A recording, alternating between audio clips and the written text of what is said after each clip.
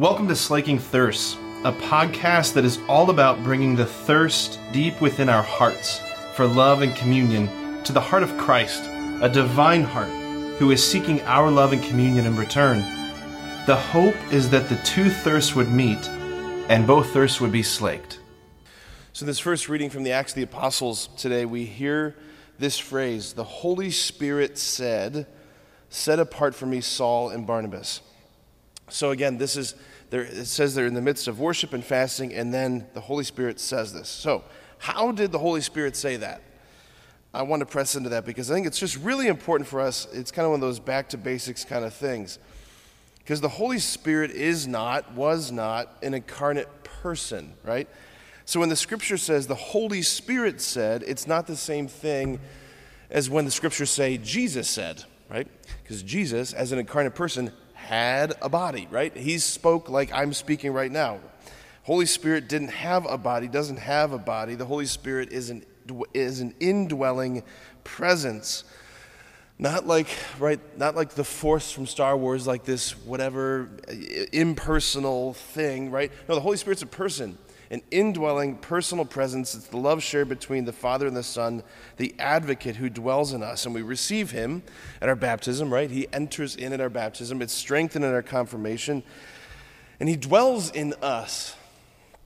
Where? Like what part? Where are you in me, right, Holy Spirit? I heard it put this way, and I think it's just the best analogy. The Holy Spirit dwells in us like heat dwells in hot water, which is to say everywhere. Everywhere. So he's in us, and he speaks because he's a person. Persons speak, right? But his speaking must be different than Jesus' speaking. So what does it mean that the Holy Spirit speaks in us? So one of the things about our human nature, our creation as human beings, is that we have, by God's design, a deep, rich interiority. That one of the things the Lord did when he created us, he gave us hearts. And I don't just mean like the muscle that pumps our blood. I mean this deep place where our personal subjectivity dwells. It's where we're alone with our thoughts. It's where we're alone with God. It's a place of deep interiority. We have an inner life. And in that inner life echoes a lot of voices. A lot of voices. We have our own voice.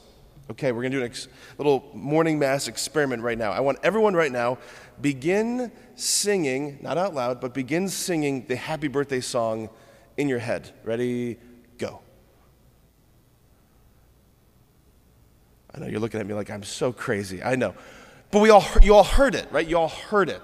Raise your hand if you heard it, right? And yet no one sang a note. There was no sound auditorily heard, right? What the heck? That's kind of weird, right? We all heard something, but nothing was actually echoing out loud. That voice right there, that's your voice. That is you speaking in your own interiority. That is your personal subjectivity. So we have our voice that speaks in the first person singular. It's this sort of inner monologue that we carry on. It's this morning, I came downstairs, I'm speaking to myself. I'm not talking out loud. Do I want Earl Grey tea? Do I want English breakfast tea? Do I want chai tea? I'm having this inner monologue with myself. That's my voice. That's your voice. But there are other voices in our interiority. Because there's other actors on the stage, right? We have the voice of the enemy. We have the voice of the enemy. Jesus calls him the accuser, the liar, right? And his voice is so subtle and it's so deceptive because what he often does, because he's parasitic to the good, he often hijacks our own personal pronoun, making it sound like that he hijacks our own personal monologue. But it doesn't start that way. And here's kind of what I mean. Here's an example. Maybe you had an older sibling who teased you, or a father or mother who wasn't kind or loving, or there was a bully or someone in your world as you were growing up as a kid, and you heard a lot as a little boy, as a little girl, something like, "You are so stupid." Something like that. You are so stupid. You hear that condemnation, that accusation, and you internalize it, and it goes on repeat. You are so stupid. You are so stupid. And eventually the enemy's lie slips in, and it transitions from "you are so stupid" to "I am so stupid." And we carry that. We carry these condemnations, these accusations within us. And we often forget where they started, where they got in, where they were planted. When did I start thinking that I'm so stupid? When did I start thinking that no one likes me? When did I start thinking that I'm fat or ugly? When did I start thinking that I'm not good or lovable? Like, when did that get in there? We often forget those moments. Like, are there lines, are there quotes, are there sayings, if you will, that you carry in your heart that condemn you? Things that are often on repeat that leave you feeling little and alone and small, insignificant, unseen, unloved, lacking value, lacking hope, lacking purpose, all those things. If you carry those in you, which, I guarantee you we all have them in some form or another, it's just not the Father's voice. That's also not your voice. That's not you being, having bad self-esteem. There's an enemy who whispers poisonous, dripping condemnation. It's corrosive. It's corrosive. It's not God's voice. You want to let the Father, right? The Father who spoke to Adam and Eve in the garden, you want to let the Father ask you this question in regards to those things. Who told you that? Right? Adam says to the Lord, I was naked because I was afraid, so I hid myself. Who told you that, is what the Father says. It's not, who told you that? It's gentle. It's curious. Who told you that?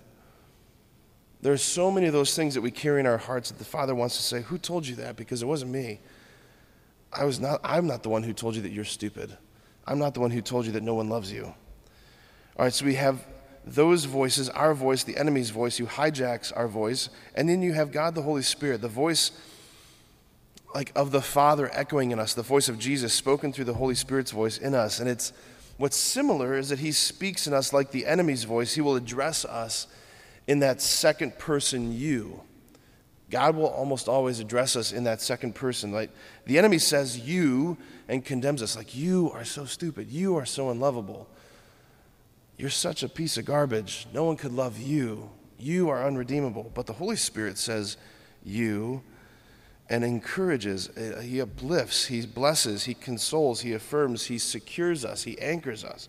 Like you are mine. You are treasured, you are precious, you are seen, you are valued, you have meaning, you have worth.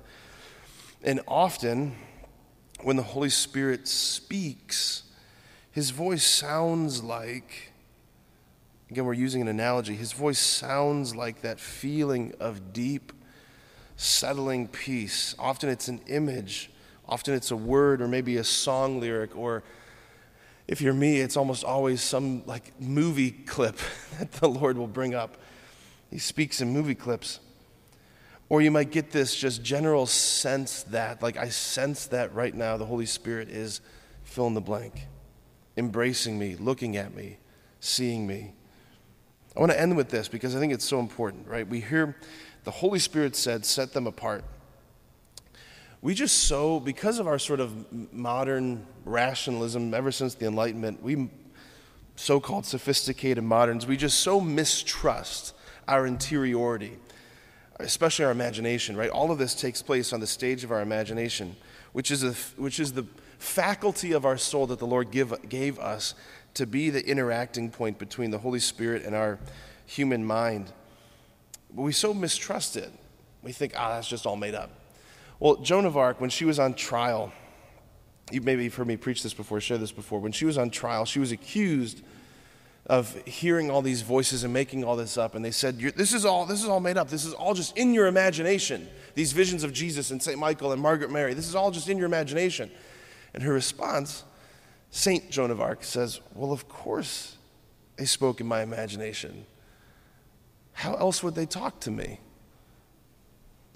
It's pretty great. If it's good enough for a saint, it's good enough for me. Amen.